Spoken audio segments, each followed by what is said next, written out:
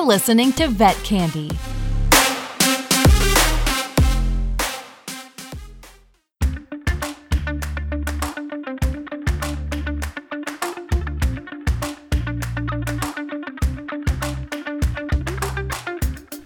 Hello everyone and welcome to Working Class. I'm Omar A. Lopez.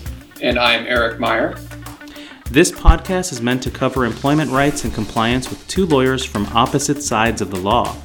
In the following episodes, we're going to cover hot topics in employment law from both the employee and the employer's perspective. We're hoping that you can pick up some helpful knowledge that can help you in your next employment issue.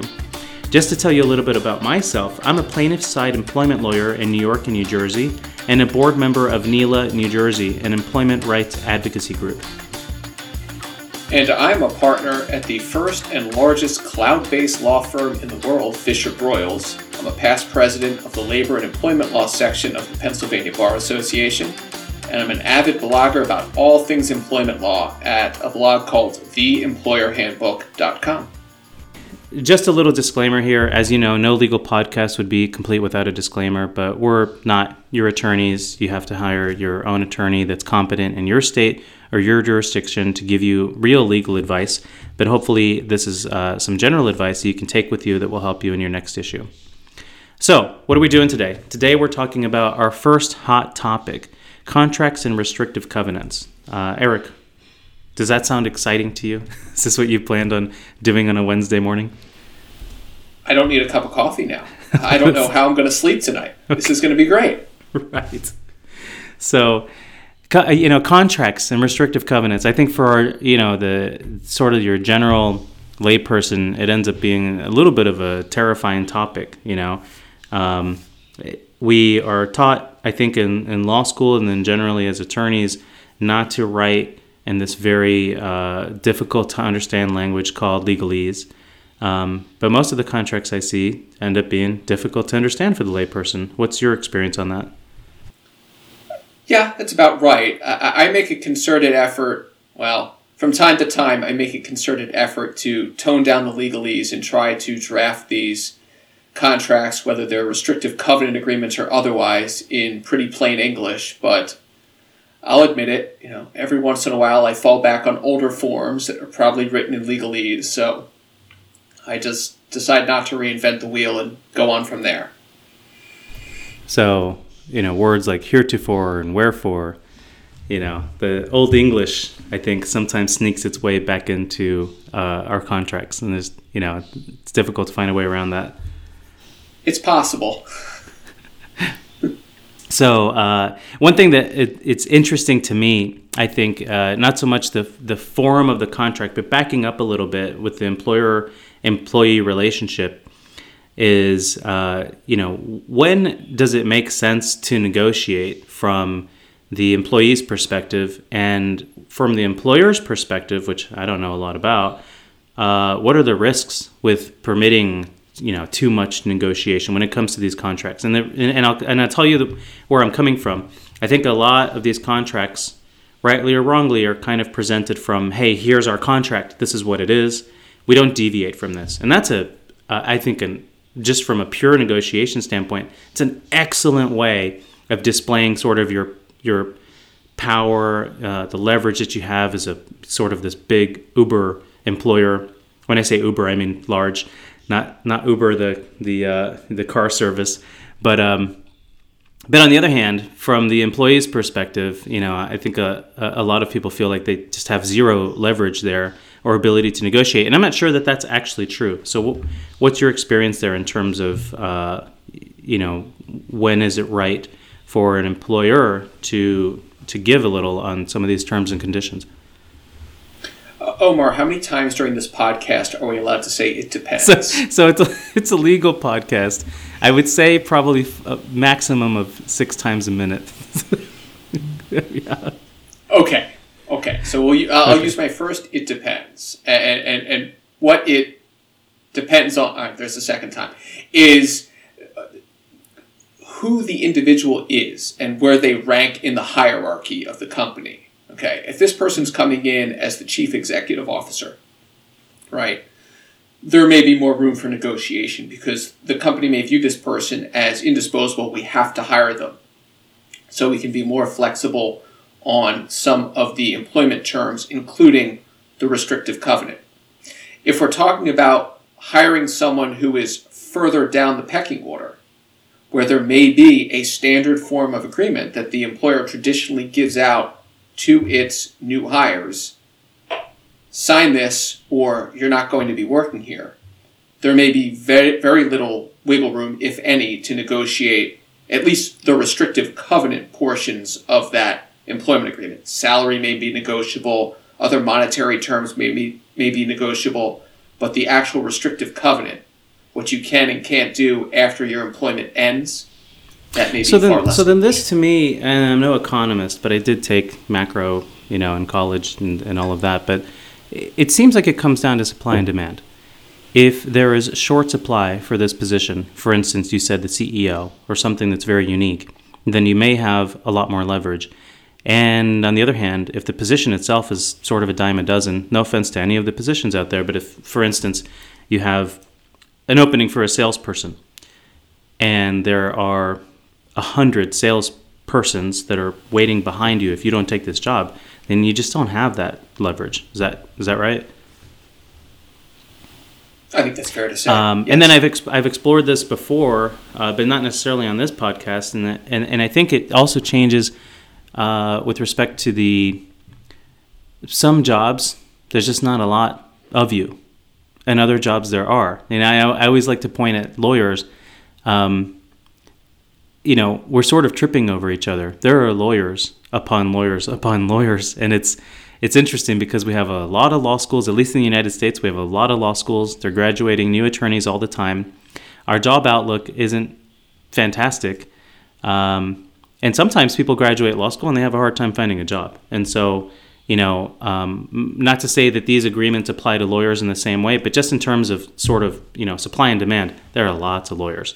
And if an attorney is not going to take this position because they don't like a particular aspect of a contract, I think there's a lot of people lining up to take that spot. Contrasted with, for instance, veterinarians, where you have not many vet schools and not many veterinarians graduating. And so, the difference, I think, is you can't find enough vets for a particular job. So it seems like they'd have some more leeway when it comes to negotiation.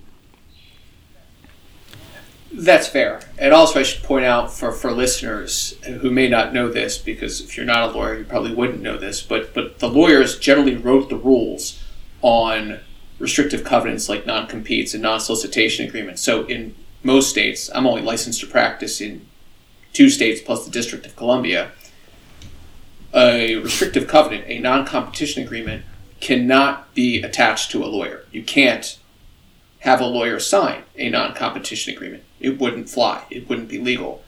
In other industries, such as for a veterinarian, that could apply. And Omar, to your point, if there is a shorter supply and a greater demand for veterinarians, that would increase the leverage that the potential employee, the veterinarian, would have to negotiate his or her way, not out of a restrictive covenant, but to maybe turn a 24-month non-competition period down to a 12-month or maybe a 6-month non-competition period, to change a geographic component. That is, I can't compete anywhere within 50 miles after my employment ends. Could you change that to 10 miles or 5 miles if you have that leverage? Yeah, possibly. So there is that room for negotiation. And I appreciate you sort of, I don't know that you said this, but I'm going to take it to mean this, that you look at least my side of the advocacy relationship here to be looking for some give and take here. As a plaintiff's attorney, I'm not trying to completely take away restrictive covenants. I'm not trying to completely take away a firm or practice's ability to protect itself from sort of that wayward employee that will, steal all of your clients and take half of your employees and open up shop literally across the street. So that's really not what I'm about at all. And I suspect that on most things, you and I, Eric, are probably going to end up sort of meeting close to the middle of the road here on the idea that an employee and an employer, given some amount of leverage on both sides, can probably come up with a decent agreement that serves their interests. I mean, that would be fair to say, wouldn't it?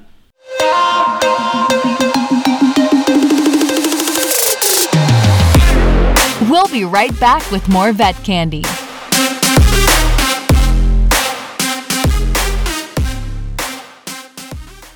Hey, hon, what you doing with your phone? Do flowers have best friends? I don't know. Hey, look. Whoa. Some answers can only be found in nature. Discover the unsearchable. Visit discovertheforest.org to find a trail near you. Brought to you by the United States Forest Service and the Ad Council. It is. And part of that, from the employer's standpoint, is, and this is a conversation I often have with clients that are seeking to impose some sort of a restrictive covenant upon a current or soon-to-be employee, is what is your legitimate business interest in imposing this restrictive covenant on this individual? Because that's something that, if push comes to shove, and we have to get into litigation over this, we're going to have to establish to a court in order to get what is called a preliminary injunction. There would be a lawsuit, and ultimately the goal is to get the person with a non-competition agreement not to work for a competitor. So we have to be able to articulate to ultimately a court, but perhaps in the short term, what is that legitimate business interest in having this person sign a 12-month restrictive covenant that is nationwide, when perhaps a 6-month that is narrower in geographic scope would actually serve that legitimate business purpose? Because you can't count on a court to do that for you later on necessarily and pare back an overly broad restrictive covenant. Some judges, and I think I'm getting ahead of our skis a little bit, Omar, and I apologize, are going to tear up that restrictive covenant altogether, and then you've got nothing.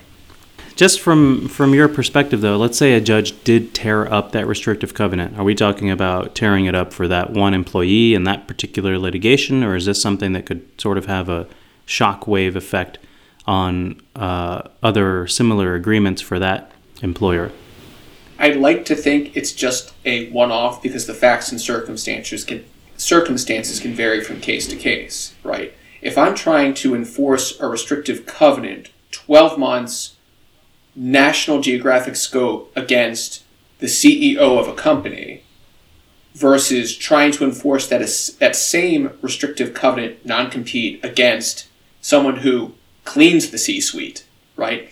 The judge is way more likely to tear up that restrictive covenant agreement for the person who cleans the C-suite.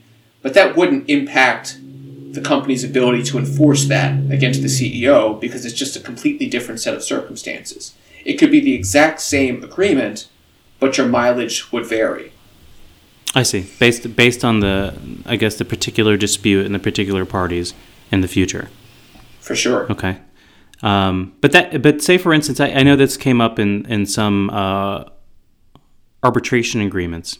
I know New Jersey, at least, has taken some steps with respect to arbitration agreements and saying, kind of giving out guidelines. This particular arbitration agreement is not going to fly, and we're putting everyone on notice that if you have an arbitration agreement that looks like this, it's not going to work.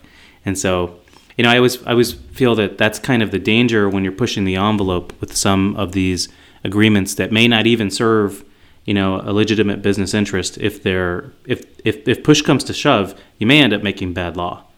When I say bad law, good for me. Bad for the employers.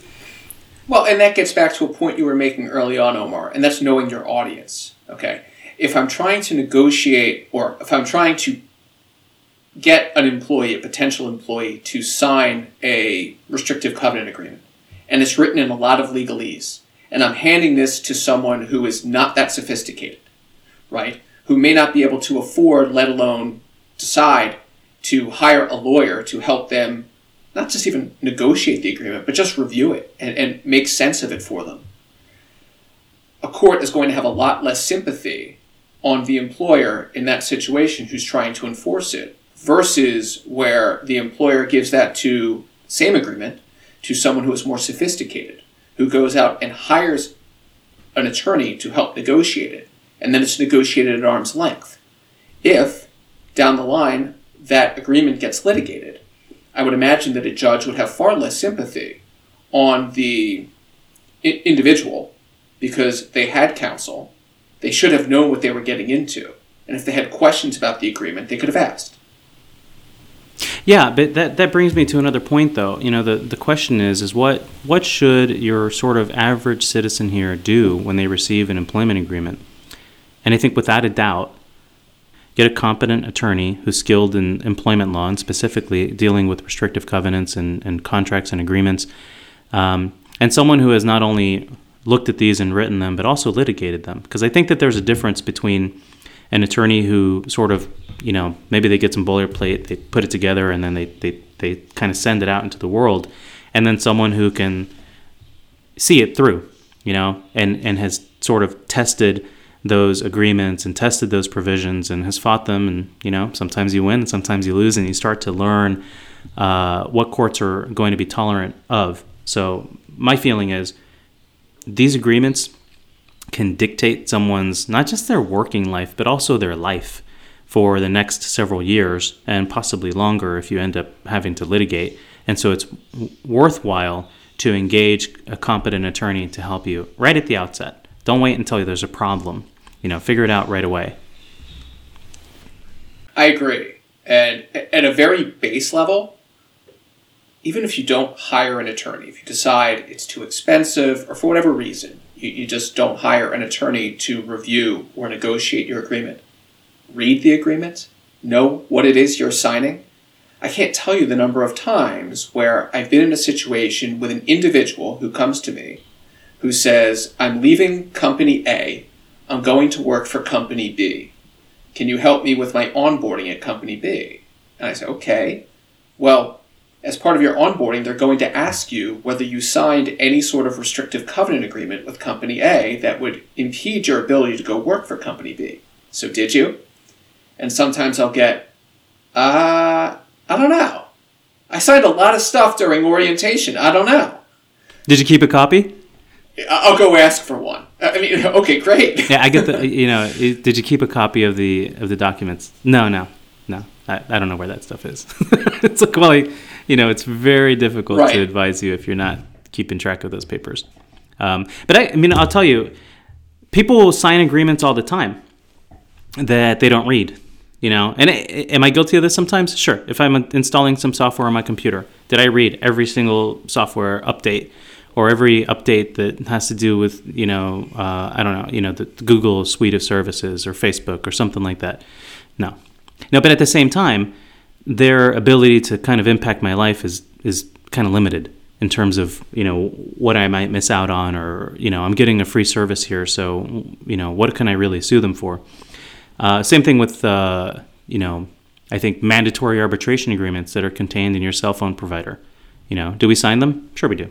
Every time you update the terms of service, every time you get a new phone, you're agreeing to arbitration, you're waiving your right to a class action, all kinds of things. But at the end of the day, not to say that there hasn't been litigation on that scale, but at the end of the day, what do you really lose if you have, can't use your mobile phone the way you want it to? You're not losing much. At the end of the day, you're losing the amount that you're paying per month. It's maximum. And I think that it'd be very difficult to argue otherwise. But what are you losing if you didn't read an employment agreement and you don't realize you have some kind of restriction on whether or not you can go work for someone else, and you didn't realize that you'd have to pay liquidated damages or something really, sky's the limit when it comes to what you may have agreed to. So I think you're right. I think it makes sense. Read it, try to understand it, and if you can't understand it, get help. Yeah, you can lose 1, 2, sometimes 3 years in your chosen profession because you've signed a covenant not to compete. Or you could lose all of your customers, all of your clients, depending on how clients and customers, patients, whatever is defined in that agreement.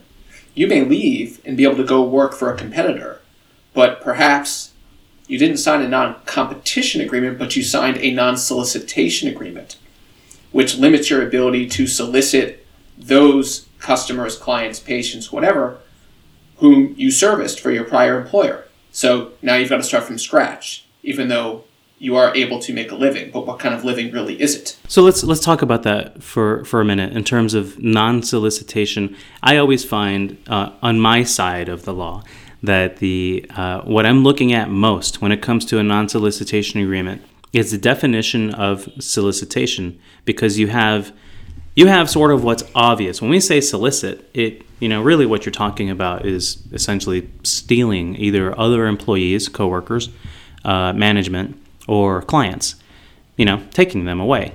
So there's direct solicitation. And then where I start, where my hackles start getting raised is when there's an overbroad definition for indirect solicitation, where, you don't know, you're not aware, whether you're aware or you're not aware.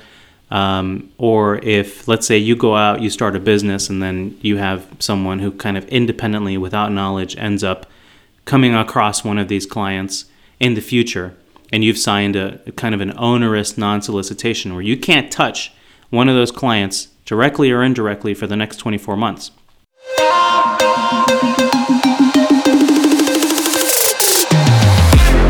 We'll be right back with more Vet Candy.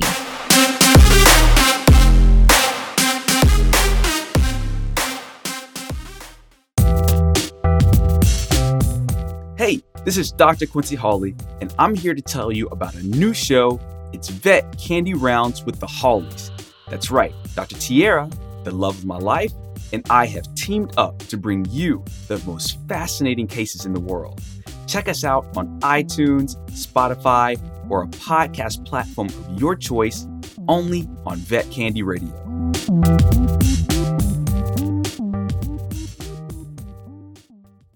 I always question, it's one thing, from A to B, so I'm A, and I sort of push out and solicit those clients, but, am I not permitted to announce sort of to the general world, advertise, market, hey, I've opened up shop.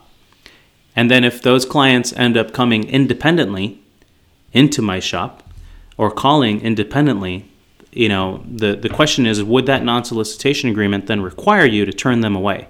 Because that's company A's business, and that they used to work with them. And so that's the question, because depending on how much they compete, depending on how close these companies are, a non-solicitation agreement could absolutely kill your business. Absolutely. And it could do it from the is this a right or a wrong thing? At this point, it's difficult to say. Like you said, it depends if it makes sense or not for the company that is issuing a non-solicitation agreement to be so protective of whatever it is they're trying to protect. What are some of those things, Eric, from your perspective, that would sort of affect whether or not a non-solicitation agreement even needs to be there, and sort of in what form? Sure. So on the one hand, at one end of the spectrum, you get the very broad, onerous non-solicitation agreement.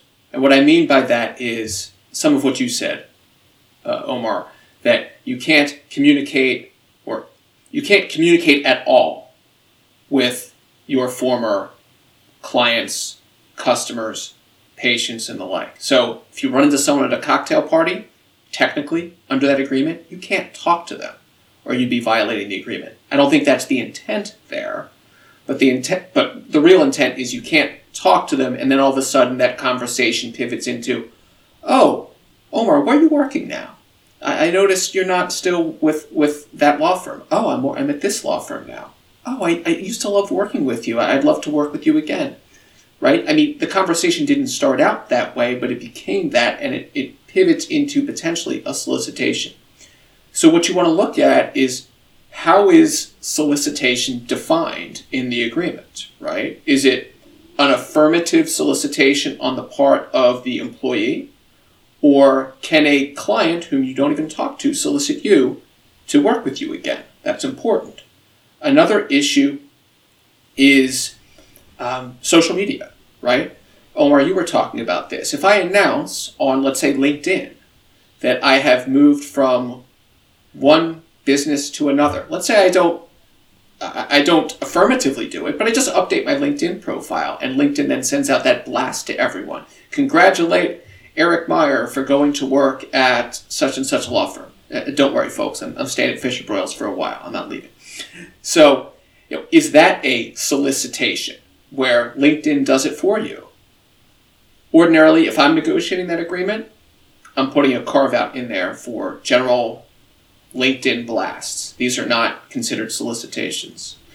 So those are some of the things you want to think about. And then also, ultimately, what is considered a client or a customer? Who is hands-on and who is hands-off? That's something you can negotiate at the front. If you're bringing with you to a business certain customers that you want to be able to take with you when you leave, negotiate that. Have that list of customers included as an exhibit to whatever agreement you sign. Or if we're going to limit the solicitations to customers that I had personal contact with, or that I have trade secrets or confidential information about, that's what I generally counsel employers to do, to try and narrow the scope of the non-solicit to be more likely to be enforceable. That's another consideration. So these are the reasons why you want to read your agreement and get a lawyer to help negotiate it for you. So I think also with non-solicitation agreements that there's a difference between certain categories of employees. So you have people sort of at the upper echelons who it would make more sense to have a non-solicit, and then you have people who are more rank and file. Administrative assistants. I think, at least from my perspective, I think a non-solicitation agreement for administrative assistant is really not useful at all. Same thing for a non-compete, I guess. So to me, there's sort of an upside down umbrella in terms of how restrictive covenants should be enforced against employees, and sort of, to me, the more rank and file employees really should not be restricted at all from movement. And as you go upwards in scope of responsibility, knowledge, and uniqueness, then I think that there's a much more compelling argument for having those employees restricted from just moving on and sort of taking a lot of their team with them, or the particular knowledge that they learn, and then opening up shop for your biggest competitor.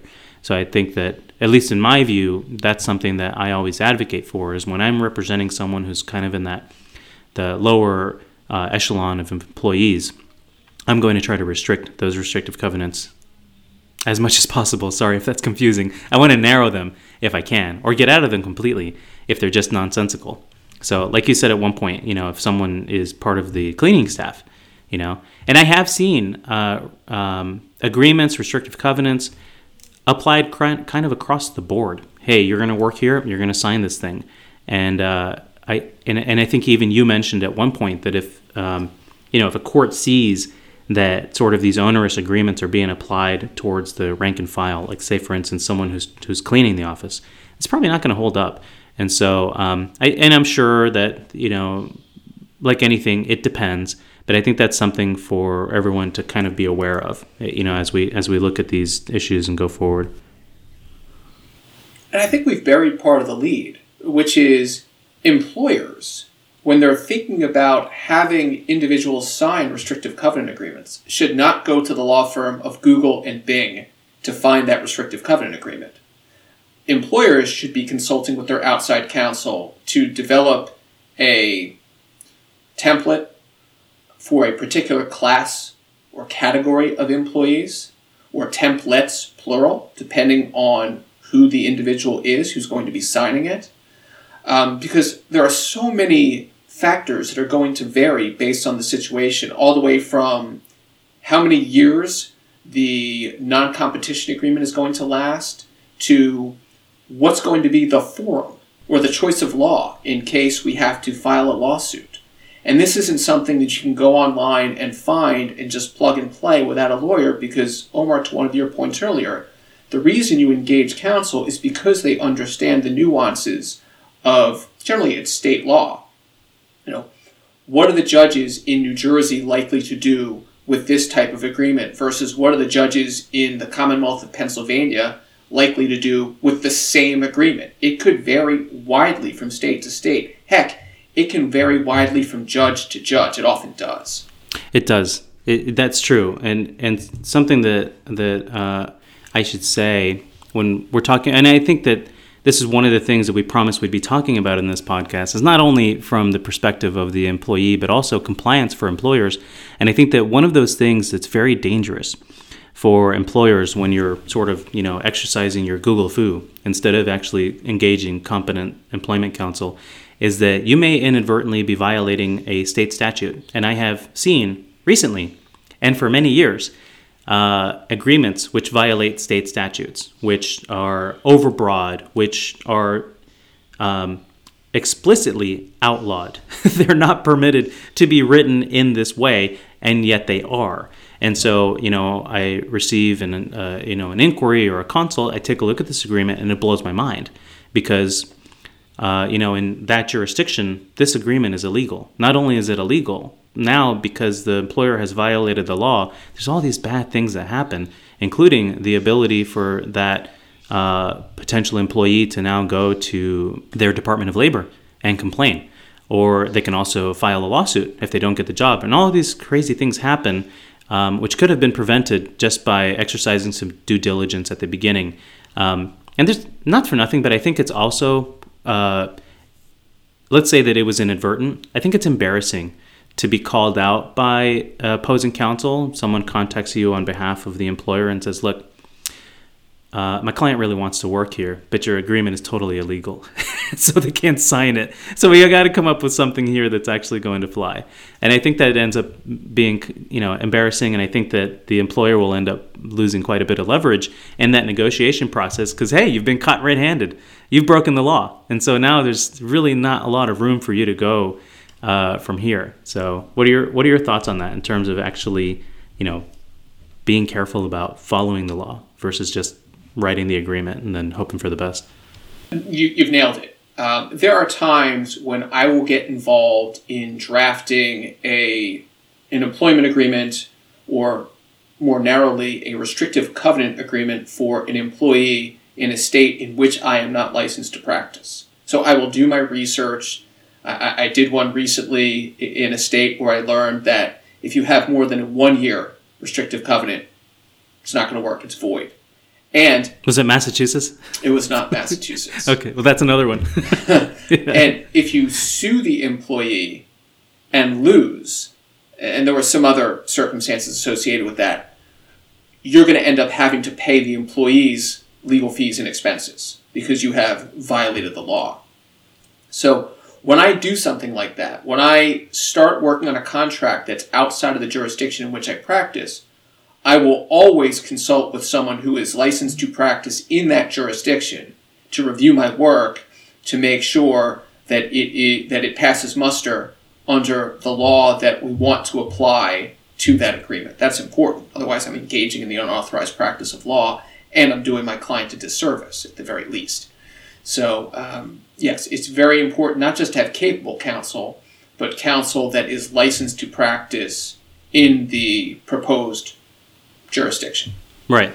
And there's good reason for that. Am I competent to advise on Florida law? Not right now, I'm not. I could do some study, consult with someone, and then eventually we could jointly come up with, some kind of opinion. But I would much prefer someone engage Florida counsel. That would be always my first reaction is, you have a Florida issue? Go to Florida. I'll help you find an attorney there. But I would prefer not to extend, my neck too far out. Because it may not work out. And there's just certain things. I've been practicing in New Jersey and New York a long time. And so you end up picking up a lot of, so there's the case law and there's the statutes, but then you also know about sort of undercurrents, about interpretation, how certain judges react, and what's coming down the pipeline, what the sort of the senators and the legislators are working on, so the landscape and how it's gonna go. And that having that local edge, I think there's just really no substitute for it. So that's, if it's not clear to you yet, it makes sense. Engage an attorney in your own jurisdiction who's competent to handle that issue.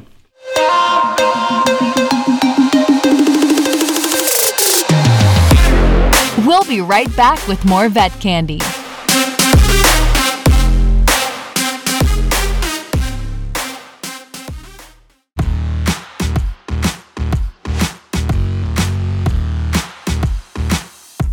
Vet Candy IRL is an exciting podcast from the hearts, minds, and mouths of Shannon Gregoire, Tatiana Rogers, and Lexi Rodriguez. The show celebrates inspirational role models and focuses on empowerment and equality. Check it out on iTunes, Google Play, Spotify, and more.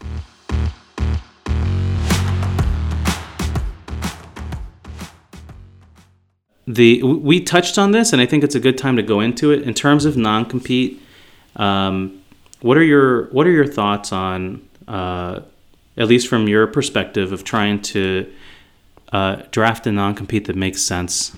What do you usually look at? Well, I'll get with the client and I'll talk to them about what are you trying to achieve here? What's the goal, right? If this person leaves and goes to work elsewhere, whether it's for a competitor or they start up their own business or they go outside the industry, but maybe they want to stay in touch with some of their customers and clients. You know, what is the end goal here? What legitimate business need, objective are we trying to satisfy? And then we'll work that into the restrictive covenant agreement. So if it's an industry in which I can separate someone's employment at the back end, and after a year, but not quite 2 years, but after 1 year, the former employer can solidify all the client relationships, and the confidential information that the individual had access to will not have much value anyway, then we'll limit the agreement to 1 year. We're not going to push for 2 years because it's unnecessary. So we try and have that conversation with clients, again, to just ultimately craft an agreement that meets the needs of the business and nothing more, because again, if in the worst case scenario we have to try to enforce this agreement, we want to be able to convince a judge that what we're doing is within the confines of the law, that we're not trying to be pigs, because, well, hogs. Pigs get fed, but hogs get slaughtered, and we don't want that. Right. And so when I look at a non-competition, clause, I'll call it a clause. It could be a non-competition agreement, but I'm looking at a couple things. I'm looking at the scope of time, like you just said. The scope of time should be reasonable, and I may be pushing for sort of that 6-month mark or something rather than the year, but still, I'm happy to be reasonable as long as it makes sense for that particular class of employee. But then you're looking at the geography, and I find it very easy when someone works for one single plant or location, and we can come up with sort of a reasonable area that makes sense. It's difficult, I think, when you're in this sort of epicenter of, states. For instance, Boston. You run a 15-mile radius around Boston, you may end up hitting a whole bunch of other states. Is that reasonable or not? It does depend. But I find that those may be a little more difficult in terms of advising those employers or having to deal with that as an employee. But if someone's in the middle of Iowa and you have a 30-mile radius, very simple. I find it more difficult when someone works for multiple locations, say, for instance, a business development or sales, and they're working across New Jersey, Pennsylvania, Delaware, and they're kind of going in and out of all of these states. And if they sign a non-competition agreement, they may be restricted from the various plant locations. Radiuses kind of growing out of each plant location or each company headquarters. And again, sort of the bigger your role, the more your responsibility, the more likely that the competition agreement is going to be a bit broader, and more likely that it's going to be held up. So I always think that, to me, is also important, really looking at the geography, trying to deal with that. What are your thoughts on that? You raise a great point, and I'm not sure how much it applies to veterinarians and pet care, but with remote workers, right? It's not just what is their footprint and where are they servicing customers, because those could reasonably be geographies in which you would not want the individual to compete after their employment ends. But another thing you got to think about is which state's law, this is getting really wonky here, do you want to apply in case you have to enforce the agreement? Is it where the company's headquarters is? Is it where the employee works remotely?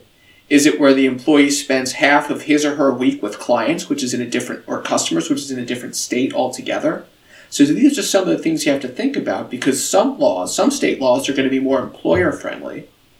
Some state laws, axiomatically, are going to be more employee-friendly.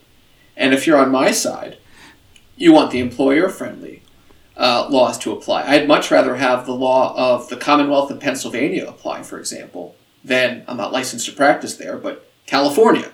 The state of California where non-competes don't work at all. So it's thinking about strategically not just the geographic scope of where folks can compete, but also the geography of what law will apply to enforce the agreement. So let's talk about that for a second. You know, what you're bringing up, and it's kind of hit or miss. When I find an employer's agreement who has likely not been drafted by competent employment counsel, it's kind of hit or miss whether or not it even discusses where a lawsuit could be brought, or the potential for arbitration, or even choice of law, such as which state will apply. But if you are engaging counsel and really talking about this, and it makes sense to make those selections, obviously I would be searching for the state law which would be more favorable to employees, but that's just me, so I can't help that. But that's also something I think that comes down to leverage. I happen to think that it's very difficult when an employer wants to apply a certain type of law or certain state's law to its agreement. I find it very difficult as an employee to try to alter that or change that. Because that may end up being a deal breaker. That could be a very big issue because someone wants to, let's say they want to apply Delaware law and they really don't want to deal with New York. And they're just not going to budge on that. But again, the bigger the role, the bigger the responsibility. If a CEO comes in and they don't want Delaware law, then they may be able to get away with it. But that's always something to look at. And then also on top of that is venue. Venue is just where the lawsuit can be brought, or not just lawsuit, but it could be an arbitration, could be a bench trial. And so I find venue to be equally important because you could get, a great state law to apply to your agreement and it could end up being brought in a venue which is just not going to respect it or not going to understand it, and that's not going to be helpful. So I see all the time, especially in federal court, where you have a federal court case being brought in a jurisdiction and they're applying Florida law, they're applying California law because they're stuck with that. But that is going to be tried in a different state, and that's just where the employer kind of got dragged into. And so that could be all kinds of interesting for a plaintiff's attorney. I think from a compliance standpoint, it's really not great to be dragged into a different jurisdiction. You're applying your stated choice of law, you love it, but you have a really hostile judge who doesn't understand it, doesn't like it. For instance, you're applying Texas law in New Jersey. I'm not sure the judge is going to have a good time doing that. Not at all. And that's why venue and forum, choice of law are generally the least negotiable components of a restrictive covenant agreement, because most employers want uniformity. Some employers will vary and they'll say, look, all right, in order to have the best chance of success in enforcing this agreement, we'll apply the law of the jurisdiction in which the employee works. And that will also be the venue in case there's any lawsuit. So the employee can't say, whoa, they're dragging me across the country to Washington. Well, no. You worked in North Carolina. We're going to sue you in North Carolina. We're going to apply North Carolina law. So, you're on your home turf. Again, the employer is probably going to have the upper hand anyway in terms of, there wasn't equal bargaining power at the outset. But at the same time, the employee has two less quivers or two less arrows in their quiver. Is that what it is? Yeah. To shoot, to say the place where I have to litigate this is unfair and the law that's getting applied here is unfair. I always find that interesting is in any bargain between an employer and an employee, you kind of look at whether there was any unfairness present. Because as a plaintiff's attorney, I'm looking at all kinds of things. Hey, is there any way I can strike this agreement completely? Because the more things that I can show that were unfair, the more likely that we can get out of it totally. And really, I'm talking about that in terms of litigation. Someone's getting sued, and I'm looking at, at sort of the genesis of all of this. When this agreement was entered into, was there any imbalance in bargaining power? Was there something unfair? Was it unconscionable? Was there duress? And that's only fair, I think, that as an attorney, if I'm looking at this, that I'm going to be looking into these issues, because it would really be malpractice not to. But that's the thing. How many arrows does this employee have, or what kind of ammunition do they have to try to fight this? And either any factor really standing on its own may not be enough, but you start to add them up, and it can really be persuasive to kind of a friendly judge. Had something recently where, at least in the jurisdictions that I practice in, if an agreement doesn't necessarily have to be translated into someone's native language in order to hold up. And it's kind of been found over and over again that if someone signed an agreement, even if they didn't understand it or speak the language, then they're going to be held to it because you're presumed to have understood the agreement. Frankly, I think that's very unfair, but that's kind of the state of the law. But that doesn't mean that you can't use it if, for instance, you have that, plus you had also, a 1-hour deadline to read and review the arbitration agreement and all this other stuff and return it. And also they were being threatened that their pay was going to be withheld until they returned it. And, now you start to add other factors in, which I think are unnecessary. I think that it would make more sense, and I want to hear your thoughts on this, but it would make more sense for the employer to kind of, come up with a standard, give people a standard amount of time, explain what will happen if the agreement's not returned, and kind of take it down a notch and act in a very mature way, so that later on, if someone like me is looking at that, kind of how that agreement came about, really there's just not a whole lot for me to kind of take apart there.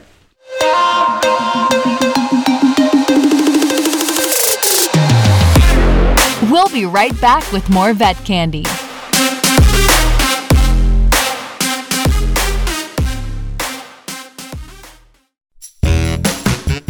Hello, this is Caitlin Palmer. You probably know me as the Desk Wench. The sweet TikTok receptionist who has to deal with the evil Karen Stevens. Well, if you like that, you are going to love my new podcast, Desk Wench Confessions.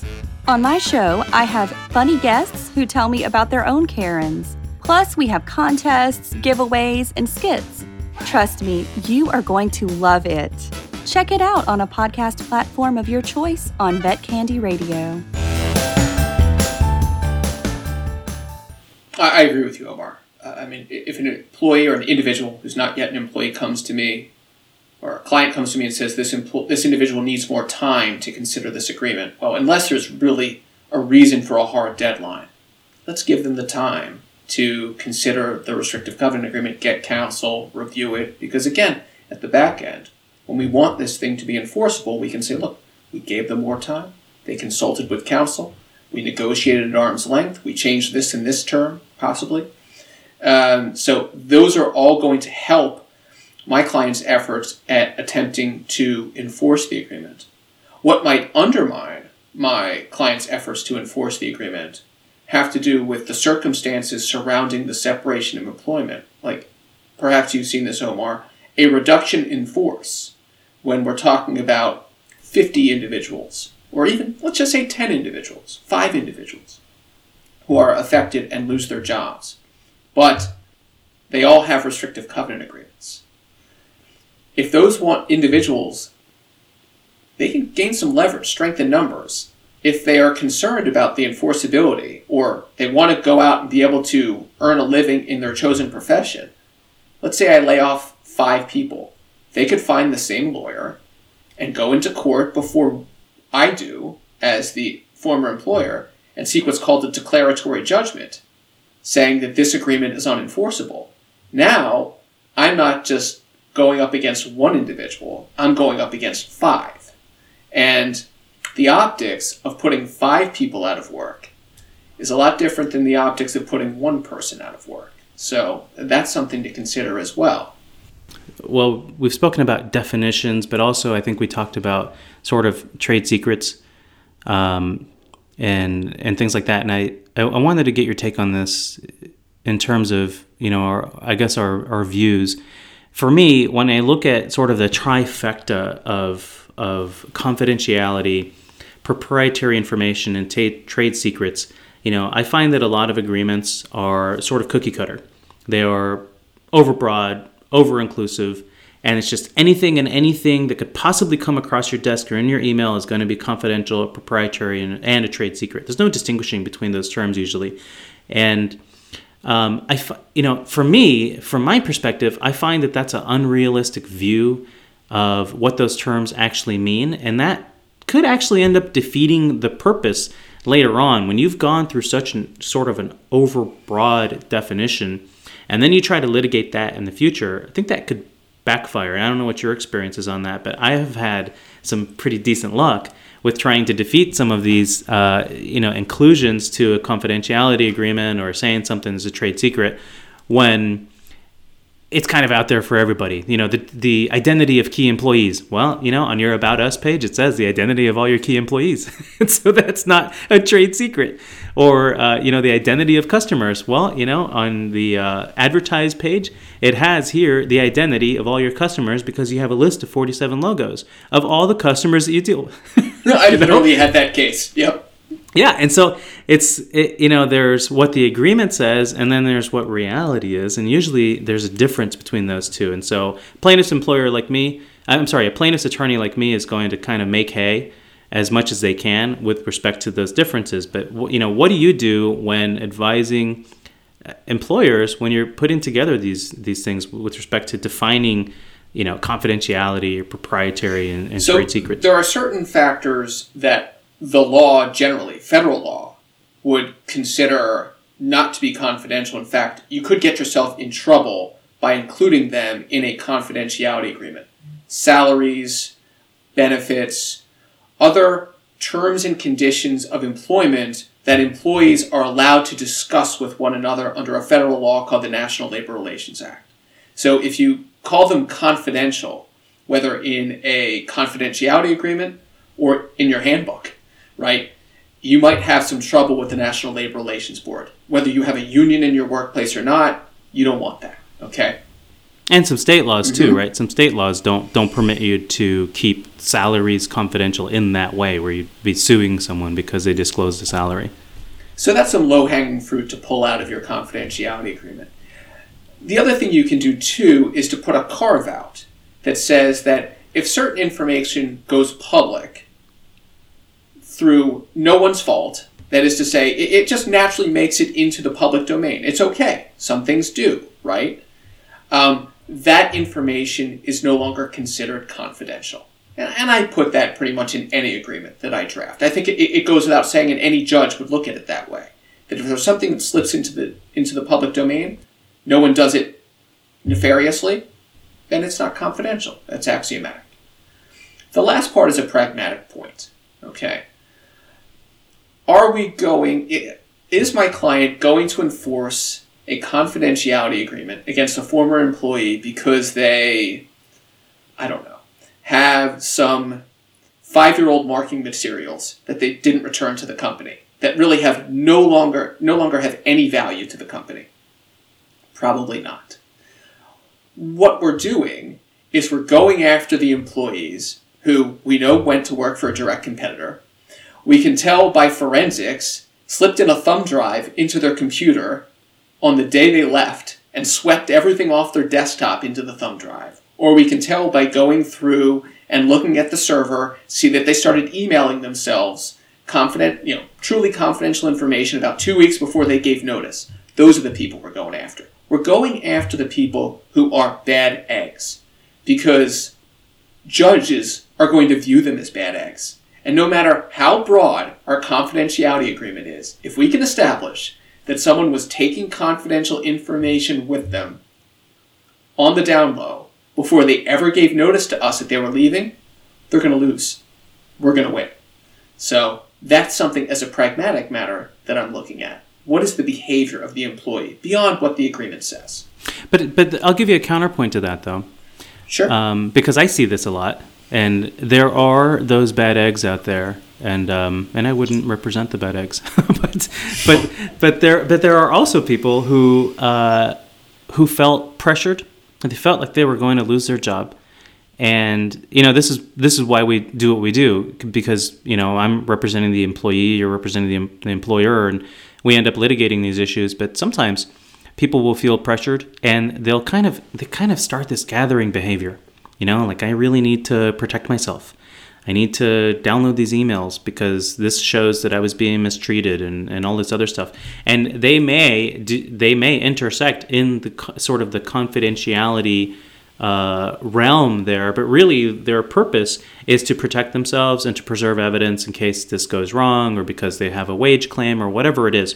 And so, when you look at it from a forensic standpoint, it is absolutely suspicious. This person downloaded 67 emails off of our server and put it on a thumb drive, or they transferred 600 spreadsheets. Yes, it's their monthly reports, but they transferred it to their thumb drive. So I think that intersection of, the employer's legitimate interest in maintaining confidentiality and then the employee's interest in trying to protect themselves, that's where you end up having a lot of friction. And that's why those cases, I think, sort of, although they may resolve at one point, they end up in very sort of divisive litigation over many years before you can actually come to terms. And a lot of times I think it's difficult to even get your hands on what the stuff was. You have to go through experts, and you have to preserve hard drives and emails and all this other stuff, and it takes months and months and months to do it.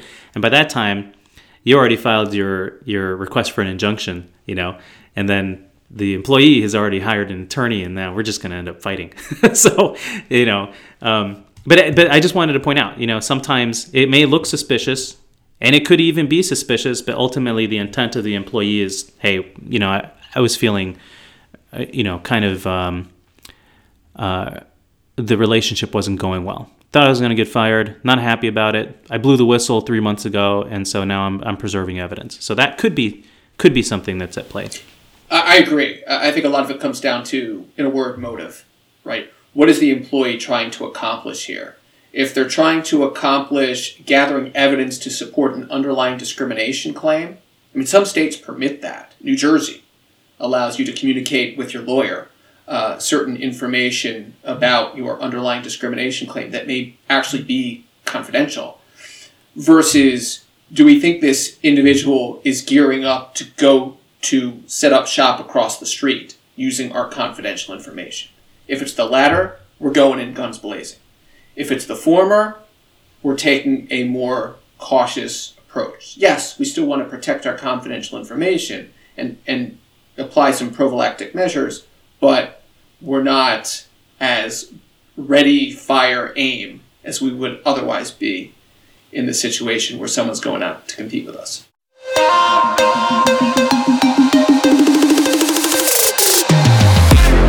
We'll be right back with more Vet Candy.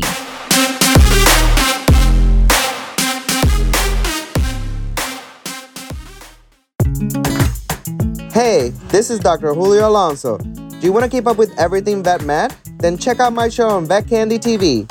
We talk about clinical updates, science news, plus some of the coolest people in our profession. Stream at My Vet Candy 24/7 on YouTube, iTunes, and most other video platforms.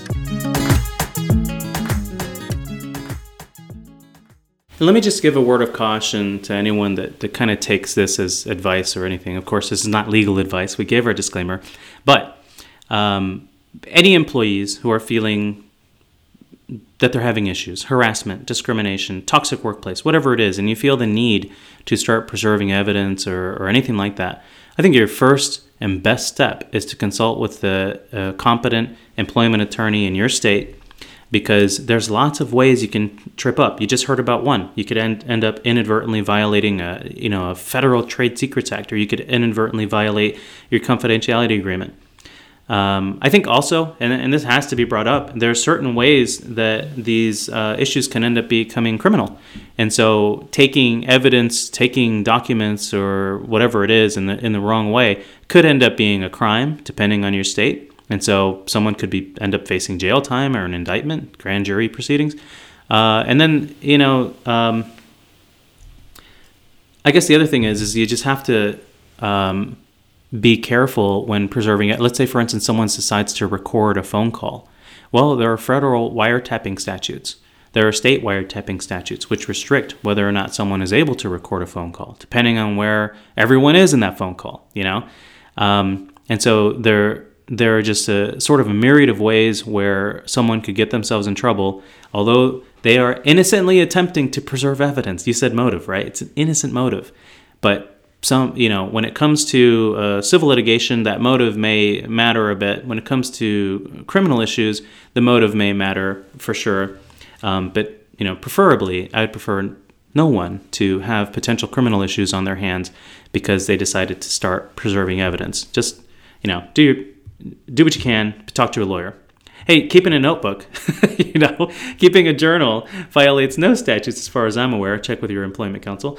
But, that's in your brain. You're writing it down as long as you're not copying confidential information. But, once you start taking emails, taking documents, recording phone calls, now you're stepping into some very hazy territory there. So, word of caution. Just know that I'm going to get to see everything in that notebook when you sue us, though. That's right, yes. Yeah, and we might as well say, if you're going to litigate, it's open season on everything you thought that was going to be confidential. Messages, Facebook Messenger, Instagram messages, text messages, pictures, essentially anything that could somehow be relevant to potential litigation is going to be kind of open season. And in me as a plaintiff's attorney, it's very difficult to defend against that because most judges are not going to, really care. Like, your client doesn't want to turn over their Facebook messages. Too bad. I'm signing the order. Get it done by Friday. And that's how that usually goes. So, when it comes to discovery, it's very onerous. It's very expansive. So if you are going to have an issue, if you are going through issues, just kind of restrict all the terrible things that you might be saying about people or whatever it is. I have had issues where clients have, sued based on discrimination or something like that, and the words that they use to describe their supervisor are very similar to the words that they have been offended about. And so, that really doesn't bode well for the employee there. When you're making fun of someone based on their religion or their race or the way that they look, that's not going to come across well. And even if you get past summary judgment, even if a judge kind of just lets you through, the jury's not going to like you, So, what about, this is probably, we could end up picking up this topic another day, but, your thoughts on arbitration. I mean, I assume that the employment bar is sort of gung-ho for arbitration in any and every case, but I might be being a bit overbroad here and not giving you credit. So what are your thoughts on that? Personally, I'm not a big fan of arbitration. I like really? I like the certainty of it's more formulaic, more comfortable to be, for me, in federal court. If I'm in New Jersey, I'm in state court very often. I've heard it's malpractice to bring employment claims in federal court from the plaintiff's bar. Yeah. So, so I'm in state court a lot. But I do like the certainty, the repetition of state and federal court. There is an advantage, and I don't know how far we want to go with this, to having a class action or collective action waiver. Probably not going to apply much in the context of restrictive covenants, but more in employment claims generally. We talked about it earlier, having 5 employees sign it, go for a declaratory judgment action. Well, imagine 500 employees who believe that they've been shorted on overtime, bringing a lawsuit as a class or collective in federal court. If you have an arbitration agreement with a class action waiver, now it has to be 500 separate actions, which could be death by 500 paper cuts, but good luck lining up all 500 people to bring those arbitration claims. So in that regard, it provides leverage to the employer, but the forum, arbitration versus courtroom litigation, I like litigation better. Yeah, I like litigation better, but I will say that there's sort of a movement nationally across the defense bar to kind of restrict more and more claims to arbitration. I understand that they feel that it's cheaper, for sure.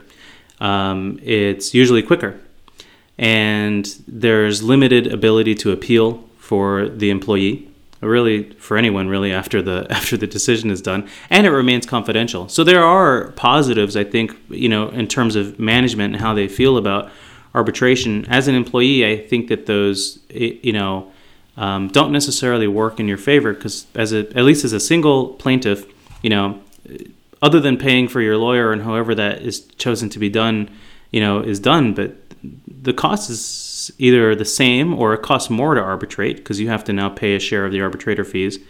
Normally, a lot of leverage that comes from wielding the power of the lawsuit is the publicity, and so if you're not able to use that, the threat of a public filing or whatever it is as one more sort of arrow in your quiver, then I think you're losing out there. But I don't want to give up too many secrets of how we feel about arbitration. But I'll just say this: I don't like it. I don't think it should exist for most cases. But that doesn't mean it's going anywhere. I think that there's a stated trend to arbitrate most employment claims across the board, except I think for sexual harassment. Right. Correct. So we have a recent law in the books about that. What do you think about that, Eric, or what do you know about that? It was spearheaded by Gretchen Carlson in her dealings with Fox News, and she became a lightning rod for not having to arbitrate sexual harassment or sexual assault claims for some of the reasons that you've cited, Omar, the lack of publicity, and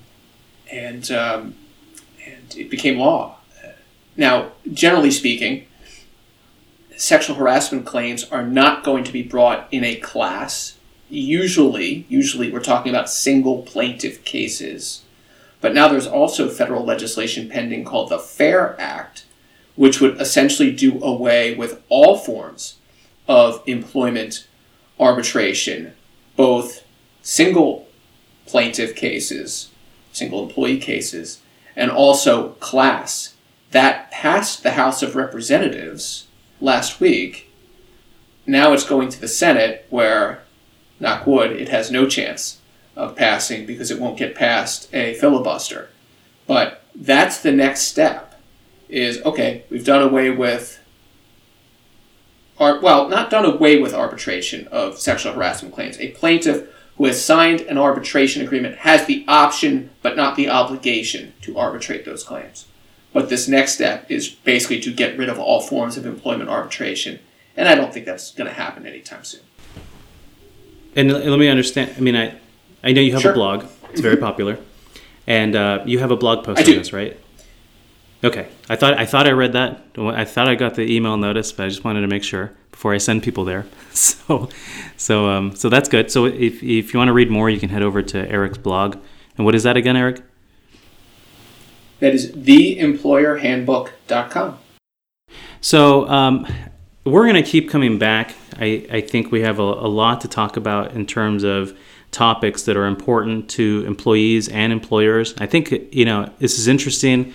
I had a lot of fun because I think that, my perception of how Eric would view certain things was off base. And I feel like we're really nearer in terms of ideology and how reasonable we are to each other. I don't know what Eric thinks about me, but I happen to think he's very reasonable. So, thank you. So it's so it's fun. It's fun to hear that. It's fun to talk to someone who, typically we're on opposing sides of the aisle, but it's nice to hear your thoughts and your reasoning. And again, I mean, I think it's important for your clients, the employers, to protect themselves. And I just want to make sure that my clients and the employees can protect themselves too. I appreciate that. And just as a disclaimer to the audience, this is my public persona. when you hand me an agreement with a 5-year non-compete and a nationwide geographic scope, and you're trying to enforce it against the lowest level employee possible, I'm going to do my very best to enforce that for you, okay? If I can in good faith. I will be your most zealous advocate. I may not love the agreement, but look, I'm on the defense side of the V for a reason. So I try to be pragmatic. I'm saying this somewhat in jest. And I try to preach pragmatism to clients, but every once in a while, you can only play the hand you're dealt. And if it's a tough hand, I'm going to play it.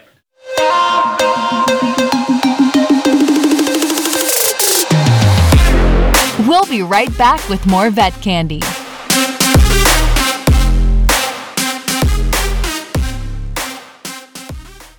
Hi, I'm Danica Patrick. Watching my nieces grow, play, and learn is amazing, but not every child gets to be carefree. 1 in 6 kids in the U.S. are hungry. This breaks my heart, and it's something that Feeding America is working to change. Each year, the Feeding America network of food banks rescues billions of pounds of good food that would have gone to waste and gives it to families in need. To help, visit feedingamerica.org. Brought to you by Feeding America and the Ad Council. Okay, so this has been an episode of Working Class. I'm Omar A. Lopez. And I'm Eric Meyer. And so we hope that you join us next time for another exciting topic in employment law from the employee and the employer perspective. See you next time.